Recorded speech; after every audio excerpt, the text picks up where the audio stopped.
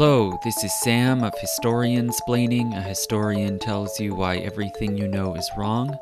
These lectures are on SoundCloud, YouTube, Stitcher, Podbean, and other platforms. And if you can help to keep them coming, please go to my Patreon page. The link is in the description. And you can hear all of my patron-only materials, including the next Myth of the Month. So, since I've just been getting recently to discussing the early colonization of America, I want to post now another interview with another friend and fellow historian, Melissa Morris, who is a professor of early American history at the University of Wyoming, and whose research on the very early Northern European colonies in South America, in the region between the Amazon River and the Orinoco, has been published recently in books and journals, and who is herself working on a book based on this research. Some of these colonies, even if they didn't last for very long, they actually predated Jamestown in 1607. So some English and Dutch colonies were being created by small groups of adventurers and colonizers in South America as early as the 1580s.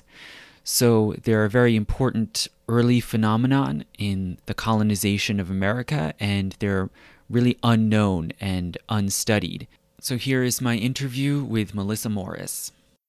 So these recent publications, like your essay in the book, Virginia 1619, that is going to go into your larger book project of your own? I mean, bits of it. Like that obviously was more about the whole like 1619 thing, which I'm not like particularly invested. Concerned. Yeah, I'm not like super invested in that, but basically I was there to like rain on the parade to be like, actually, who cares about Virginia? There's like element, like I talk a lot of, I have a chapter that is about these South American colonies in the book. So okay. Yeah, so it's part of that. Interesting. So one of the things that some people have pointed out about the 1619 project is that the history actually goes back a lot farther than that. Yeah. You can't just look at 1619 and Virginia as this beginning point. That sort of fits into a very American national narrative, right? To think there must be this beginning moment where kind of the United States started. And a lot of your work is going back and looking at these colonies, some of which existed even before Virginia, that were in South America, in this particular zone of South America. And they included English colonies, Dutch, French. So firstly, what is this region? There's this word that comes up in the record and that you use, Guyana. Is it pronounced Guyana? What does that mean? Yes, it's a great question. And at the time, it had a few different names as well. But I usually call it Guyana just because that was a term that people used at the time. And today, you will sometimes hear people refer to this region as the Guianas because that's there's the nation of Guyana, the still French colony of French Guiana, and then Suriname, which was formerly a Dutch colony. And so sometimes people refer to those nations collectively in the modern day as the Guianas as well. The Guyana, when I say Guyana, I'm talking about even really a little bit bigger region that includes parts of Brazil and Venezuela as well. So if you can conjure up an image of South America in your mind, it's that kind of northeastern wedge. It has the imprints of 5 different colonizing powers. And that's one of the reasons I find it particularly interesting. Yeah, so there was kind of a scramble for Guyana for a while, it seems. And it extends all the way to the Amazon. So some of the colonies that you looked at are actually all the way down on the Amazon River, which kind of shocked me. Like, how did that happen? But before we get into what these colonies were and what they did, if you're an early American historian, what drew you to look at them and research about them? And what do you think makes them important? A lot of my research is looking at the really early colonial endeavors of the English and the French and the Dutch, and also their interactions with indigenous peoples, with the Spanish and the Portuguese to a certain extent as well. And when I started looking at that, I realized that actually they had all of those nations had a number of colonies in South America. And my historical inclinations have always tended a little bit towards the kind of weird, quirky things that are not as well explained, rather than, places like Boston or, Jamestown, places that have a lot of more attention to them. And so I just became really fascinated by these colonies, a lot of which were, again, like you said, really short lived. They're sometimes called failures. I like to complicate that notion just because, so the we think of them as failures because we think of like the United States and other nations perhaps as kind of the logical goal or consequence of these colonies. But of course, at the time, that's not what anybody was trying to do or establish. So yeah, so I was interested in seeing what kind of connections they had to what we think of as the, quote unquote 13 colonies and to other places as well. Yeah, that's a really interesting point that we might think today, well, it's successful if it led to a new independent nation like the US or Brazil. But at the time, what did people want to do? Was it just make some quick money? What was the point of colonizing in this early time, like early 1600s? Yeah, it was different. There were diverse people involved in it and they had different aims. But yes, some of them just wanted to make some money, extract resources. And so for them, if they sent a few men to live in a colony and they got a few trade goods out of it, and afterwards the operation, folded because people died or they just left, that wouldn't necessarily have been considered a failure, right? Like if they made something out of it. There were of course people at the time, particularly those looking at the Spanish Empire and seeing what they had achieved, an achievement in the minds of colonizers at least. There were people who did want to establish more permanent outposts to colonize more permanently, but that wasn't necessarily everyone's goal, and particularly not for a lot of these people who were involved in these colonies that I write about. Yeah. So how did you find out about these colonies? Where are the records? Is there like a stash of records in London? Like, how do you piece it together? There are some records, partly because they weren't, one consequence of their short fleeting nature is that there isn't the kind of attention or the sort of saving of records or even the kind of later recollections of previous decades that you get from or other colonies, like William Bradford's book was written long after the fact, right? So people didn't do that for these colonies because they weren't around often decades later. But there still are lots of records, not as much as one would like, but there are still some things. So some of the sources I use, one body of sources are things that were printed at the time about these colonies. So sometimes someone who was involved in one of these colonies might write a book about it, partly because travel narratives were quite popular in this period. And so if you have some, compelling, crazy story about you wound up shipwrecked on a Caribbean island and you traveled onto the mainland, so you get these narratives about kind of adventures that these would-be colonizers had. So that's one group. And sometimes those were also compiled in other works. So I don't know if your listeners will be familiar with, but like the Hakluyt, Richard Hakluyt was a compiler of travel narratives. And so some of the narratives are in those books. So that's one source that I use, these works that were printed at the time. And then there are also a lot of manuscript sources for some of these colonies, more for some than for others. And this is an area where you sometimes have to read the sources against one another or alongside one another to get the full picture. So what I mean by that is there will be accounts of these Northern European interlopers in the Spanish records.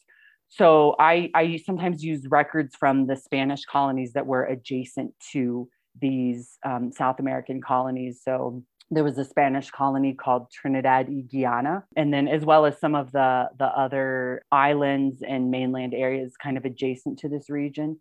And so those people in those colonies would sometimes complain about English pirates, Dutch, French pirates that are coming, and they would sometimes attack them. Now, according to the English, French, and Dutch, they also sometimes traded with these people. But of course, in these official reports to the Spanish Empire, they're going to, put forth a particular story. So that's another source of manuscripts. And there are sometimes manuscripts that exist in the English and French and Dutch archives as well. And so those are places that I've looked at archival material, all of those countries.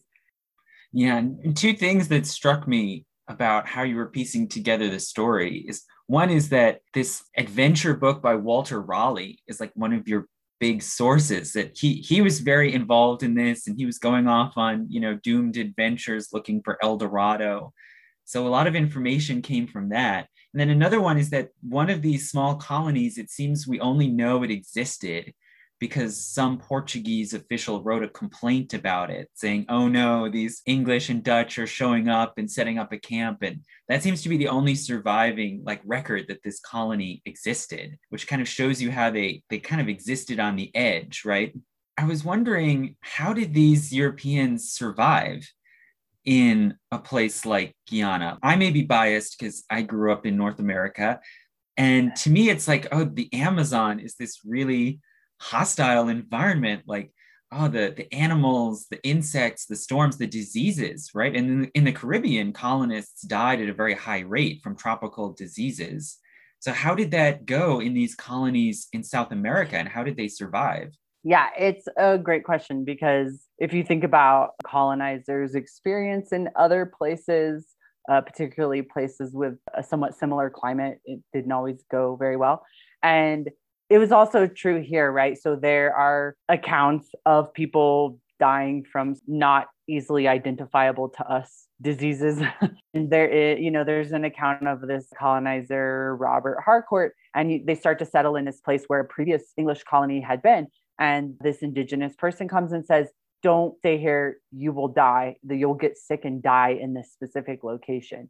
And so I think that really is the key: alliance and aid from indigenous peoples, which of course was, key to success of colonizers in other places as well, right? And places where they did make it. So in this area, one of the things I'm really interested in is why did that happen? It seemed to me, from the sources I was reading, that there was some sort of alliance that seemed to work, at least for a period of time, between especially English and Dutch. And we know this first from their own sources, right? So the English and Dutch will say, oh, we made an alliance with this group and fought with them against their enemies and things like that.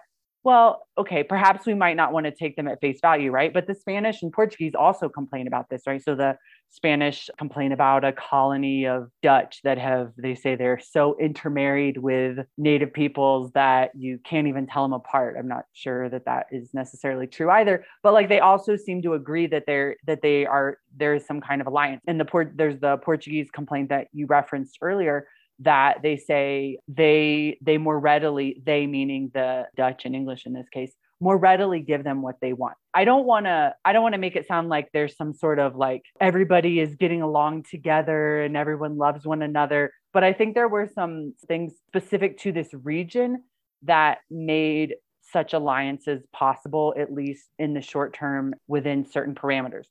So again, thinking about this space, Guyana, as space where the Spanish and the Portuguese are on the fringes of it, and particularly the Spanish, who have into the early 17th century kind of a growing presence in what will become, what is present day Venezuela, Colombia, even more so.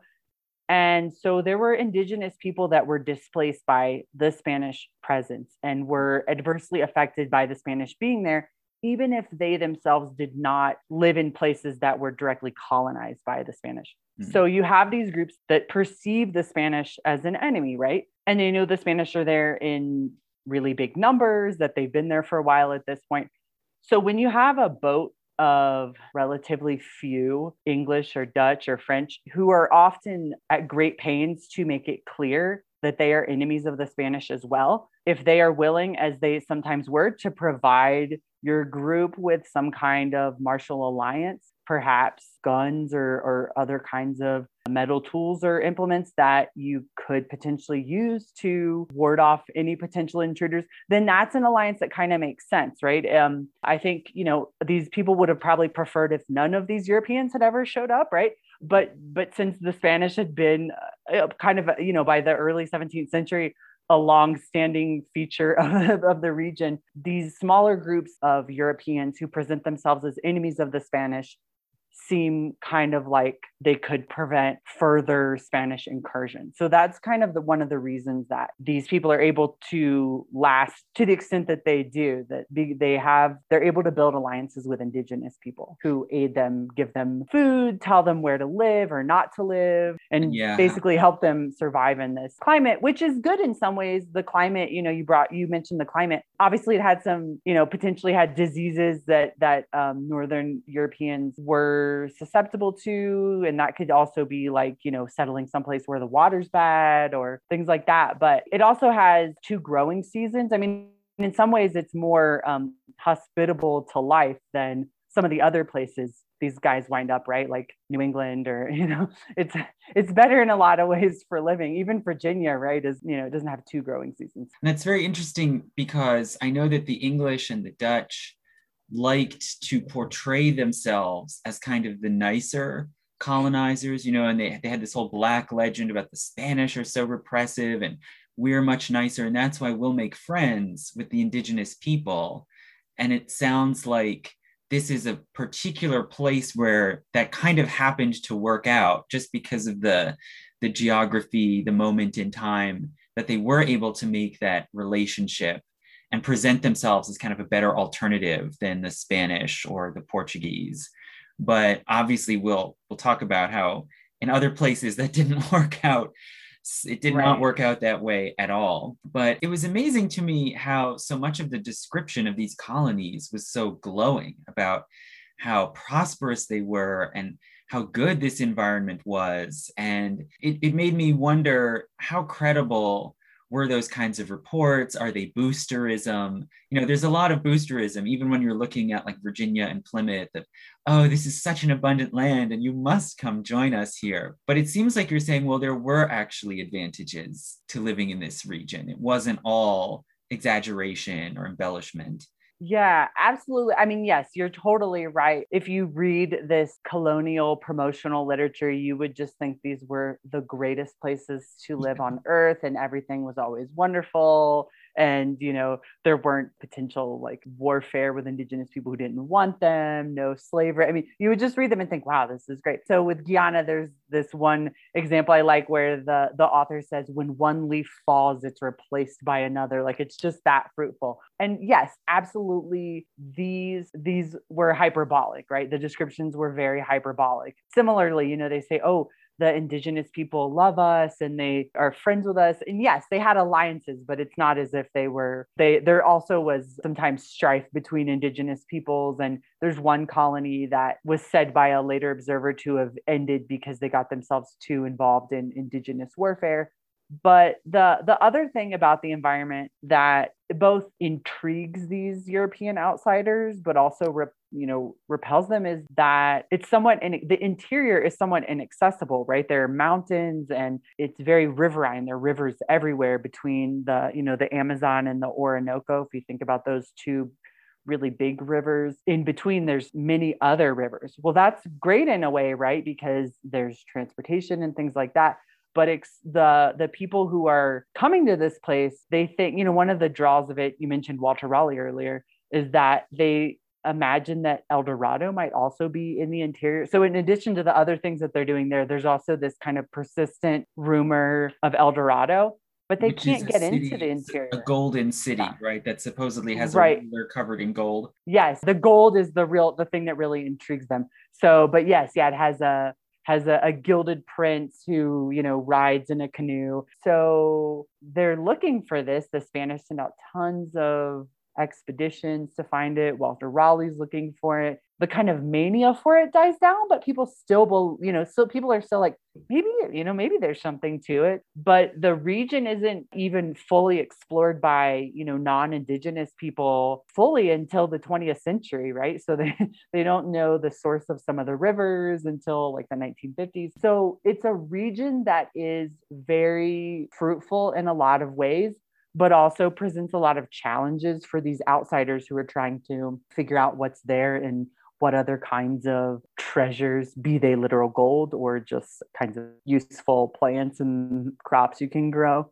It comes through pretty clearly how even before these colonies were set up back in the 1500s, there's already this long history of little independent merchants, kind of raiders, pirates, showing up here and there, sort of stealing, trading, and often especially trading with the local indigenous people. It makes you think, if you sort of turn the picture around and think of it from the Spanish or Portuguese point of view, they believed they were the rightful claimants of all this territory.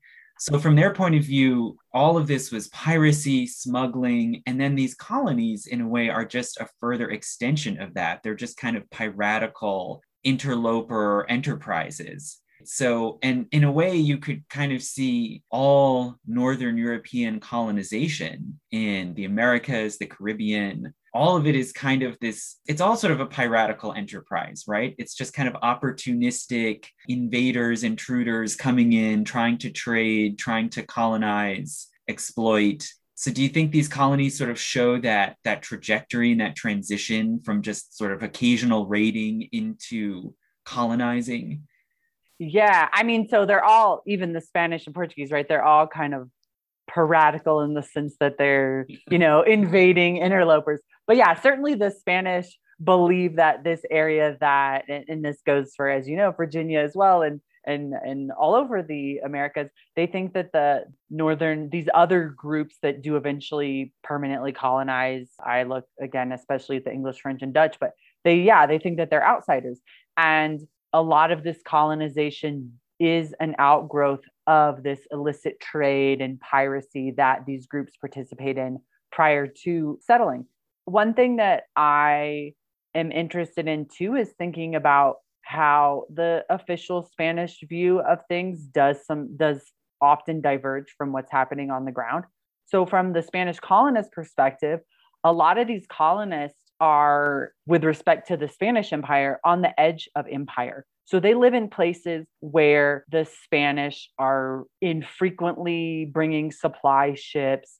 I have this document where the Spanish official is saying, he was writing to the officials and says, like, back in Spain, and says, this is our last piece of paper. So if you could please send us some more supplies, right? Like, we are really desperate here. And so when these Northern Europeans come and they have things like cloth or wine or, just kind of basic things. And, whether you consider wine basic or not is up to your interpretation, but, things that they need to live. There's this book by Jesse Cromwell about colonial Venezuela, and he talks about like a moral economy of smuggling, where these people know that they're not supposed to be doing this, but they don't really see it as wrong because there's really no other way they can survive in these places. And so, for these Spaniards on the ground, they'll say it's pirate. They might report that these people are pirates, but what they're trying to do is really get more reinforcement from the crown for the places that they live in, better living conditions, better communication with the metropole, better supplies and things like that.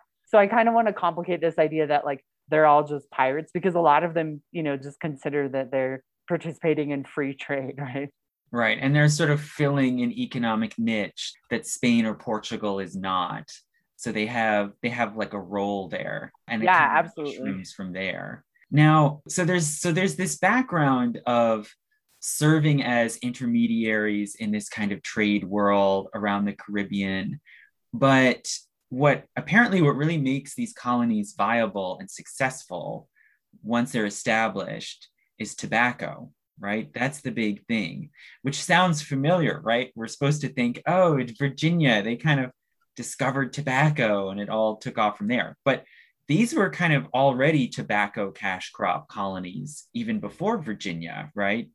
So tobacco is something that's traded, well, it's something that's produced, grown, consumed throughout most of the Americas from north to south. There are a few places where it isn't grown, like, well, I live in Wyoming and you can't really grow much here. So there are a few places kind of in the interior of North America where tobacco or some species of tobacco isn't grown, but more or less it's grown and consumed throughout the Americas before Europeans show up.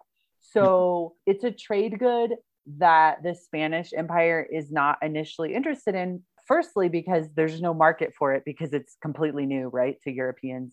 And Europeans before this point don't really smoke anything. I mean, I imagine there were some sailors who saw people smoking things in other places around the world, but there aren't really, smoking is not a thing that's widely known in Europe before this point.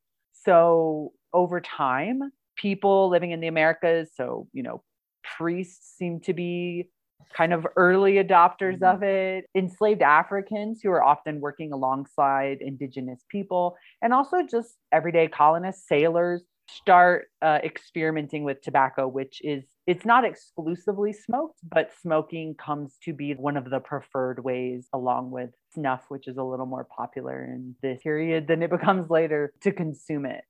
Yeah, and it's interesting. It seems like the colonies and their tobacco production and the fashion for tobacco back in Europe sort of grow together and kind of feed into one another. And I love this quote from Raleigh's book about exploring Guyana, which I think was published in 1596. So it's already really early. And he says, "For those that love tobacco, Guyana is a place where one could, quote, smoke themselves till they become bacon." Yeah. And that quote was actually removed from that was like in a manuscript copy of Raleigh's Discovery. So someone actually thought it better to take that out. I think my personal opinion is that it's because you want to keep up the illusion that there's gold there, right? Because that's what the Spanish Empire. So if you focus on like other things at this point, that is sort of detracting away from what ought to be the real goal. Because, there's a question if the monarch, whether, it be Elizabeth or later on, James I, is going to expend the political capital of making Spain really mad in order so Raleigh can smoke, right?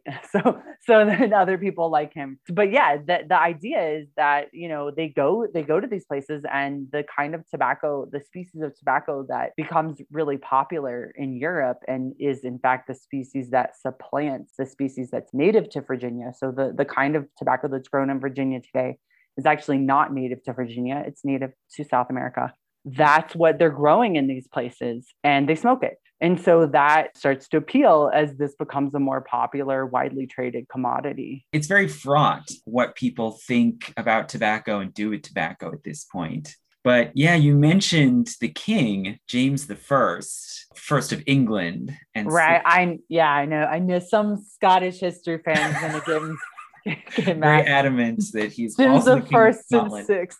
Yeah, sixth of Scotland.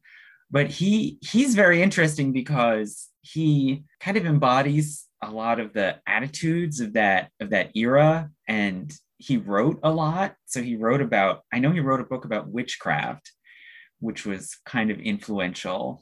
Yeah. And he also apparently wrote this book called A Counterblast to Tobacco. So in 1604, just after he becomes King of England. And I love this quotation too, where he's adamantly against the trend and the fashion towards smoking tobacco. And he says, quote, "Shall we abase ourselves so far as to imitate these beastly Indians, slaves to the Spaniards, refuse to the world, and as yet aliens from the holy covenant of God? Why do we not as well imitate them in walking naked as they do, in preferring glasses, feathers, and such toys to gold and precious stones as they do? Yea, why do we not deny God and adore the devil as they do?" So he's really going full bore here, how horrendous it is. And it's interesting that his argument seems to be don't smoke tobacco because these like primitive idolatrous Indians do that and we don't want to imitate them. And did you find that that was like a common issue, that people resisted things like tobacco because they saw it as sort of going native? Yeah, there's a lot going on in that quote, and even more in the larger work where he says tobacco is unhealthy, it's bad for your nose and lungs, like some things about tobacco that we recognize as That's being true. totally true, right? Yeah. And so, he takes exception to this fad on many grounds, but one of them, as you point out, is the fact that tobacco is indigenous to the Americas. And furthermore, it was a part of a lot of indigenous religious ceremonies, diplomatic ceremonies. It wasn't something we think of tobacco as something as, kind of a recreational drug in a way, or something that you just do less so nowadays, but that people would just commonly be doing, that obviously has cultural meanings, but like we don't think of it in that same way, right? Like we just think of it as being sort of, you smoke because it looks cool or you're addicted to it or whatever. But for indigenous societies, tobacco might be used in that way, but it also was often a part of ceremonies that had a lot of, deep cultural meaning. And so that was one of the big barriers to its adoption by Europeans. They would see something like a shaman figure smoke so much tobacco, he passed out. And they would think like this is, maybe, as James the First points out, something devilish ritual or something like that. And then it was also consumed in ways to us that seem strange, right? So there were like tobacco enemas, chewing tobacco leaves, or uses that decidedly were not adopted by the Europeans, right? So I think that was a reason for it taking some time to be adopted by Europeans widely, for sure. Yeah, so it has these religious overtones, that it could be used ceremonially, it could have spiritual significance. And then also, like you said, there's so much packed into this little passage. Like he says, he doesn't use what we might think of today as racism, like biological racism, like they're darker skinned. And so that means they're like more primitive. But he points to their practices, their customs as being inferior or even evil or demonic. And one sort of perversity he points out is they prefer glasses, feathers, and such toys over gold and precious stones. I think this is very interesting because it plays into kind of myths and stories that people still tell, that the colonists bought Manhattan for like a few glass beads, and this idea that the Indians were stupid or messed up because they didn't correctly value like trinkets. They overvalued trinkets over real valuable things like gold. Yeah, absolutely. It fits in with what becomes over time an important English justification for colonization. We might imagine today that Europeans just sort of came to the Americas and just took the land because they thought Native peoples were inferior.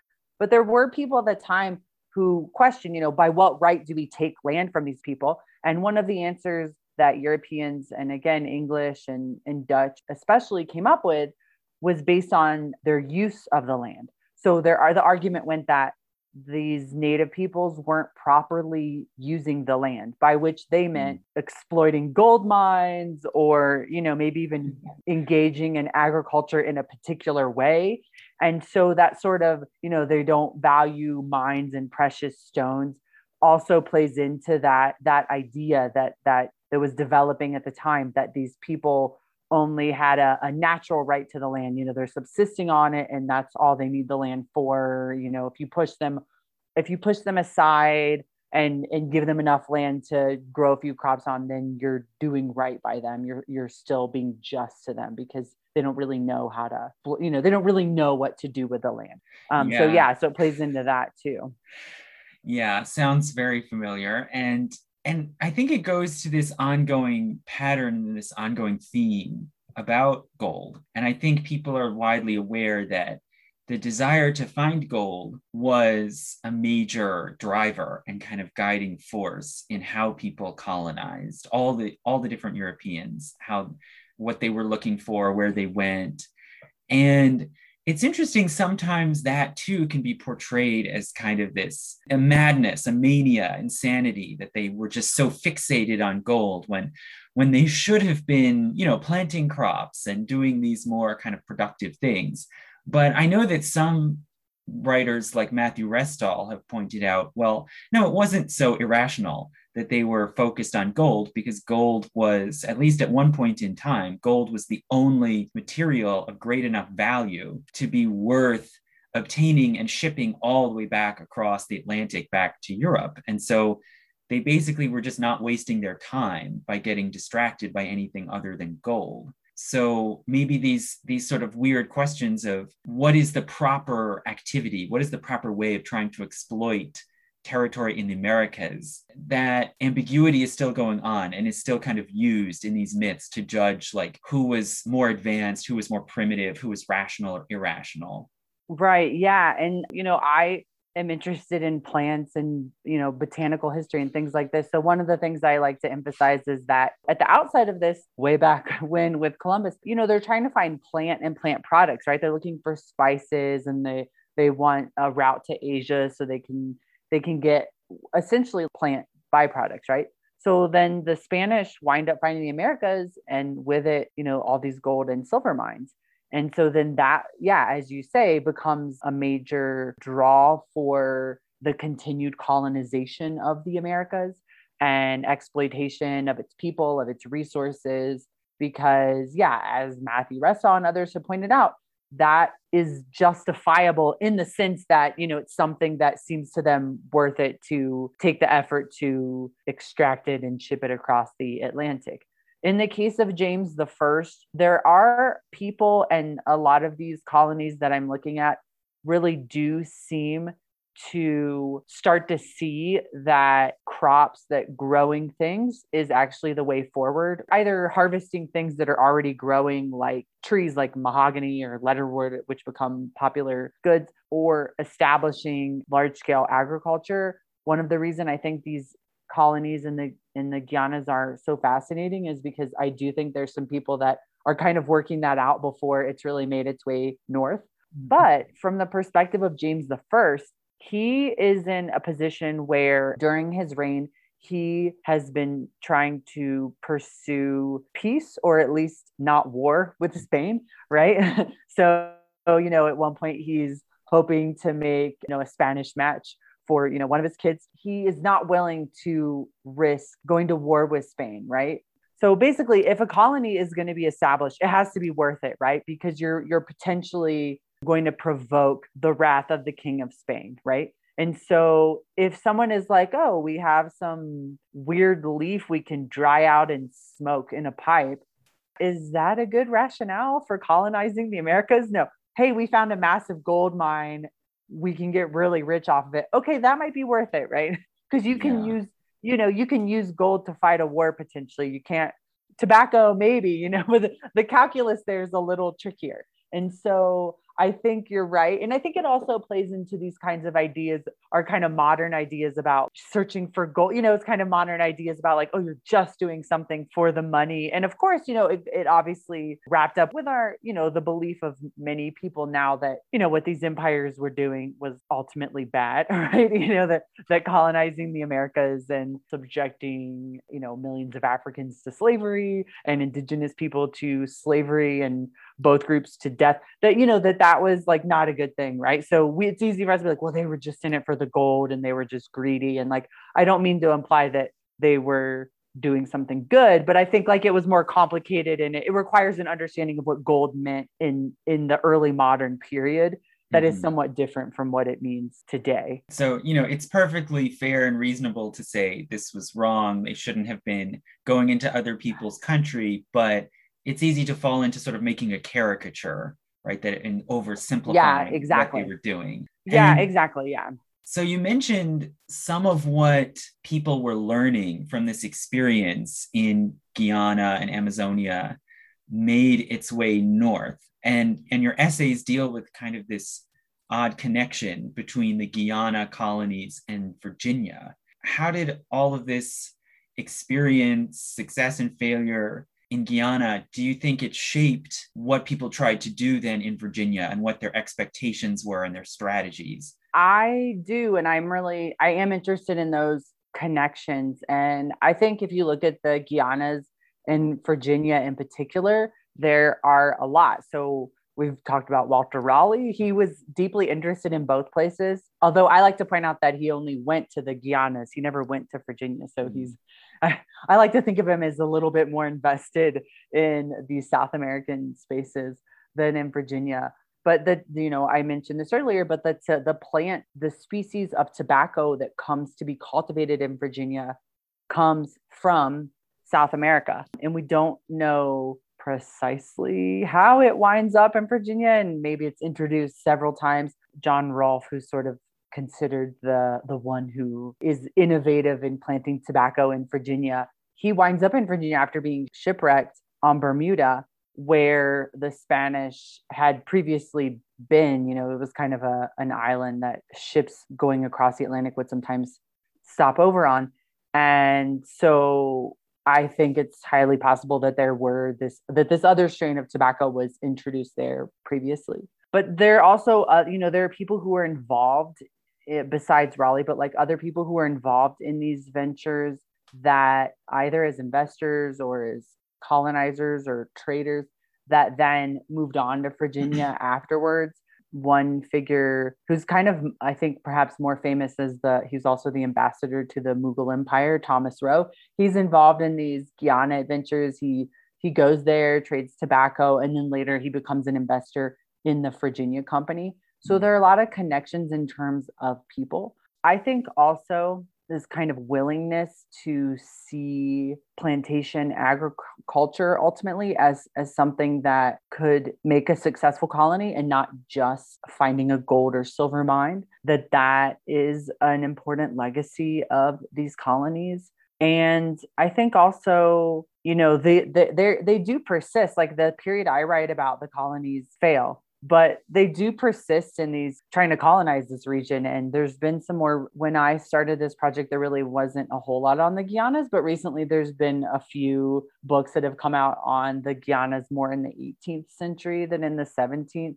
Although there are also people, of course, working on the 17th century too. But I think, in the 18th century, you have what we think of as, when we think of as a colony, like hundreds of settlers, lots of enslaved Africans, plantation agriculture. So that does happen in a later period. And I think that just speaks to the continued allure of this region, that they still kind of think of it 100 years later. There's this person writing about the Guianas and he's like, Walter Raleigh started a good thing there. He's like the native people still love us because they love Walter Raleigh. And there's like some evidence that actually people showing up, there were native peoples that like had heard of Raleigh, but I don't know that necessarily translated to like, we would love to invite you over because of there's this sort of lingering what if, I think, about this region over the decades. When these colonies don't survive, there's still this kind of belief. Seems like things kind of worked out okay there. We got along with native peoples. Yeah. And you point out that if you pick a moment like 1619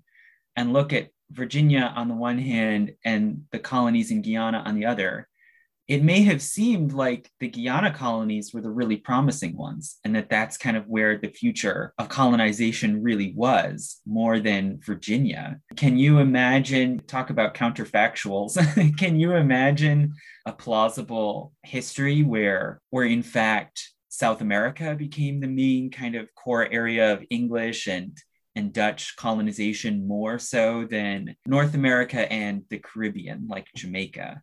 Yeah, I mean, I think it's kind of fun to do the counterfactual, but I think, you can imagine a plausible enough, we shall say, version of that event. There's this bit in William Bradford, who is one of the Massachusetts Bay settlers, and he's talking about before they set out for, ultimately New England. They don't necessarily intend to go there either, but, he has this passage where he says, some and none of the meanest, by which he means the people who were more well-to-do or more influential, were for Guyana. And so there were people on that trip who actually argued that they should go to Guyana instead, and that this could be the place where they could settle. And you could just imagine, like, what if the, quote unquote pilgrims had gone to Guyana instead of to what becomes Massachusetts? Like, that's quite intriguing to think about. And, a lot of people who went to New England, they didn't find it that compelling as a place to live or establish colonies. The soil isn't great.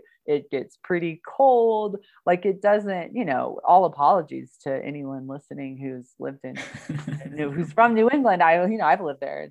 It's very nice, but it wouldn't necessarily be at the top of your list if what you're thinking is, extracting resources and planting things in particular, that especially things that you can't grow in England, right? Like, so part of the calculus there's this idea that, maybe it's better to have colonies. If you're thinking about agriculture, it's better to have colonies in places that are unlike your home climate, because you can already grow whatever you can grow in New England. You can probably grow it in England, right? And so some people would say, like, Guyana is better because you can grow things that don't grow in England. Or, there's a Dutch writer who says there are all these things that, he's like, the Spanish can't even make good use of this area because Spain already has hot places and they can grow olives in Spain, but we can't grow olives in the Netherlands. We need we need to find a place we can grow olives, or we need to find a place where we can grow grapes to make wine out of. And so there is, if you're looking at it and say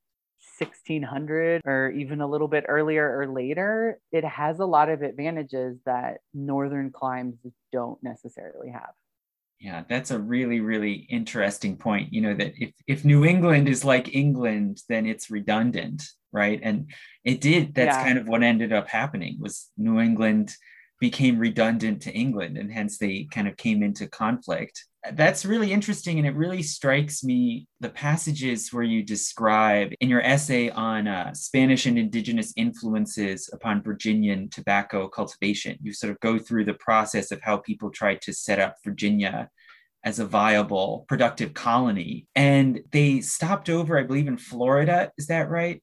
And they gathered up banana trees and sugarcane, all these tropical crops, and tried to cultivate them in Virginia. And we're sort of in denial that Virginia was actually a much colder, temperate climate. They sort of wanted to imagine it would be like another Guyana, that it would be the same sort of tropical environment. And I think one with thinking about, climate and the way early modern people, their understanding of climate was kind of more based on like latitude, more or less.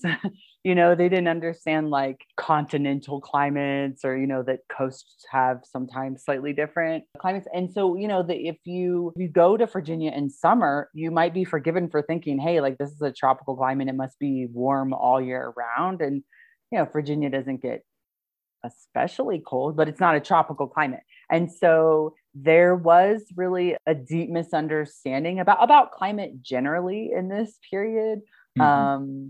I don't know if you've read Sam White's book, I forget the title of it, but he talks a lot about that, and this kind of a misunderstanding of climate in the Americas is part of leading to lots of early disasters. And so, so they bring these plants that you just absolutely cannot really grow in Virginia. And I think when they first try and grow them, they say, oh, it was the wrong time of year to plant them, and how they would know when you even plant a banana tree, I don't know. But so they have these expectations about what will grow in Virginia, especially, that are just unmet. And a lot of it also has to do with climate, but it has to do with agricultural expertise too. Like, some of these things, they don't really know very much about these plants. So tobacco, they have indigenous people who do grow tobacco, even though it is a different species, but they grow tobacco. They at least know a bit about it. But they have other, things that they try and introduce. They try and introduce mulberry trees, so they can, which are what silkworms eat. Yeah. And they try and do this for like so long. Or they want to introduce grapevines to grow wine. And you can grow grapes in Virginia and you can make wine, I'm from Ohio. You can make wine from grapes in Ohio, but it's not like particularly great wine. It's not like the most, I met a guy who has a vineyard in northern Colorado, it's not that, I don't think it's like the top quality stuff that they were hoping it would be, but and so they keep trying to do these things that the climate is just not suitable for, but also they bring in experts, they bring in like French grape growers, and they try and bring in experts, and they think, oh, this will solve the problem. And really it's just that the climate's just not really suitable for these endeavors. Well, when it comes to these crops, like with wine, you can grow wine grapes in different environments, but you have to really learn the expertise. And you explain the same is true with tobacco. And there are sort of these reasons why the Virginia colonists, it seems, did learn about tobacco cultivation and tobacco use, like the fact that it's used in diplomacy in Native American nations. And the English colonists were a foreign nation coming in to this territory. So they probably engaged in ceremonies with the Powhatan people of the Powhatan Confederacy that involved tobacco. And also tobacco, you said tobacco was traditionally cultivated by men, whereas most agriculture was done by women in the Chesapeake world. How does that gender kind of division of labor then make it possible for tobacco to jump over into English civilization? I think if you look at it with this gender lens, there are some things about tobacco cultivation that would have made it a little more familiar to English settlers in Virginia. So the first is that, it was probably cultivated by men, whereas other things were cultivated by women. Another thing is that it was probably because it was cultivated by different people, right, on its own separate plot. For people familiar with the way that some crops were grown in the Americas by indigenous people, they would sometimes practice intertillage, so growing different crops together. And this is on the whole a good thing. But to English observers, it looked messy, like they're kind of throwing all these things together. Why are the beans and the corn and the squash together? Like put them in separate plots.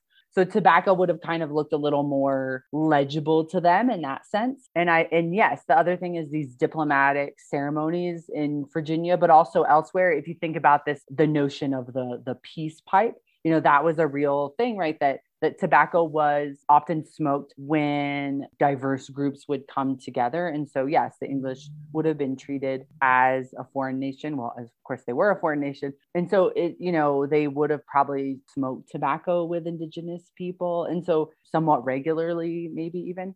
All of those things would have made them somewhat more aware of tobacco. Tobacco, by the time the English are colonizing Virginia, tobacco is already something that they would know about. And they probably, I'm sure there were people in Virginia who already were smokers to some extent, but this would have all kind of made tobacco use and tobacco cultivation more noticeable to them in ways that maybe other types of crops and other kinds of agriculture wouldn't have been. Yeah, and you make the point that the relations between English colonists and the indigenous people in the Powhatan Confederacy in the Chesapeake were totally different from in Guyana, that this was a much more fraught and really violent interaction. So what was so different about the Chesapeake that led to the English failing to create cooperative relations with the indigenous people like they had done to some degree in Guyana? I think one thing is that in the Guianas, you have a diverse constellation of indigenous peoples. They have somewhat different languages. They had different economic specializations. So in the Guianas, there was a group that specialized in making poison. And there's a group and so they all do slightly different things, and they had to cooperate with one another, but they were essentially autonomous. There wasn't, one leader that had taken this array of indigenous peoples and, proclaimed himself the ruler. And so in Virginia, you do have that. And I think another thing that's important in Virginia is that it's relatively recent. So the Powhatans had formed a confederation over the last decades of the 16th century. And so their leader, who's often referred to as Powhatan also, had basically gotten, a constellation of other groups under his control.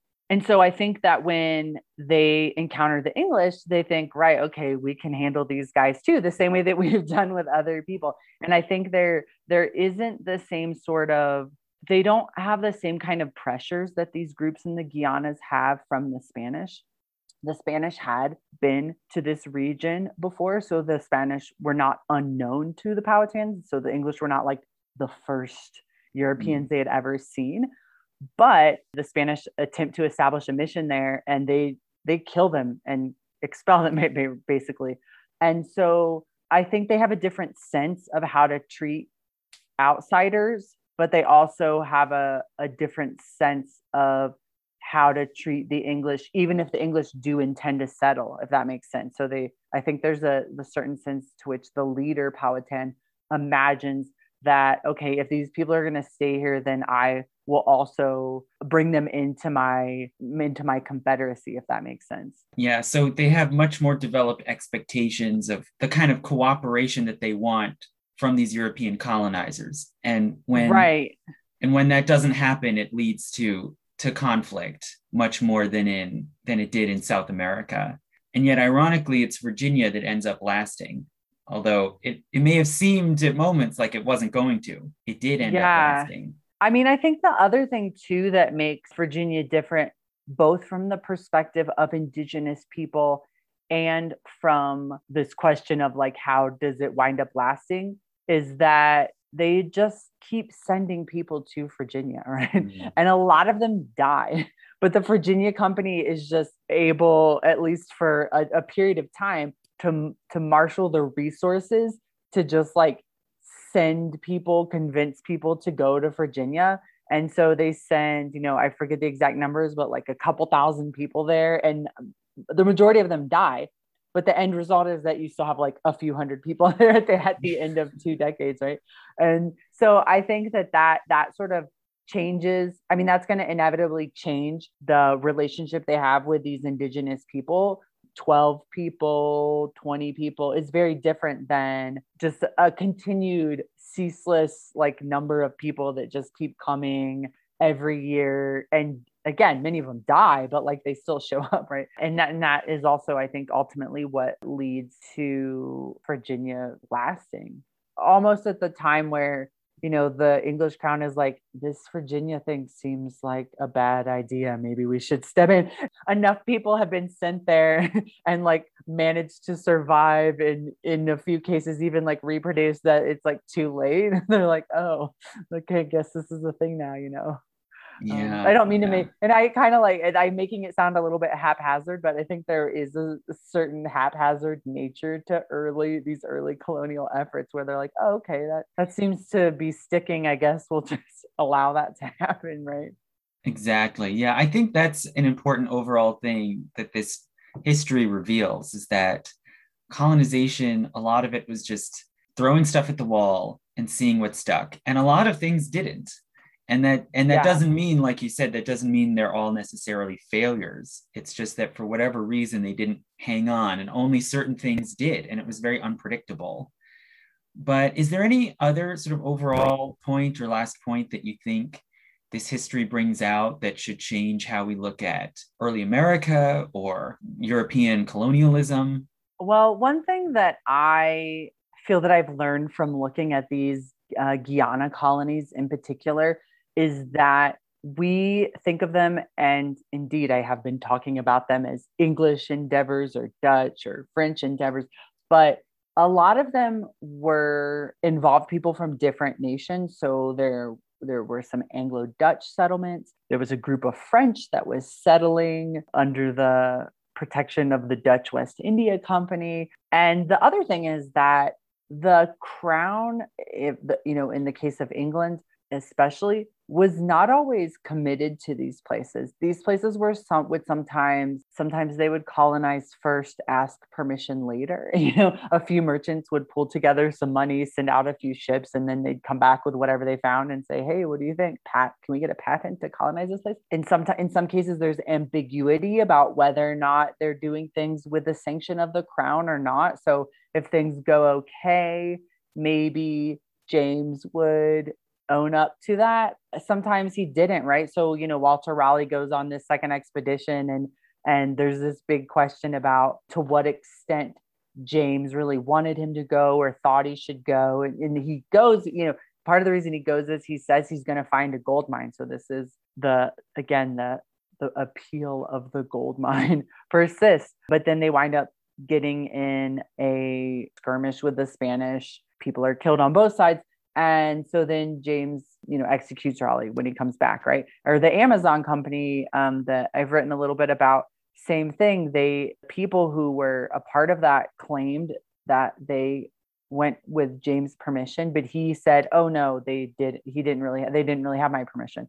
I guess the big thing is that we shouldn't read too much of the imperial narrative back onto these places, because sometimes they were really just groups of people who may or may not have had any permission from the nation that they purportedly represented, and that it wasn't there's a question for me whether it's like, I think they contribute something to the start of these empires while not really being entirely a part of them, if that makes sense. And it's similar to like how a lot of the early explorers were often not sailing for their own country, right? So, Columbus sails for the Spanish, or, Verrazano for the French, Hudson. Yeah, they were often sailing for another nation.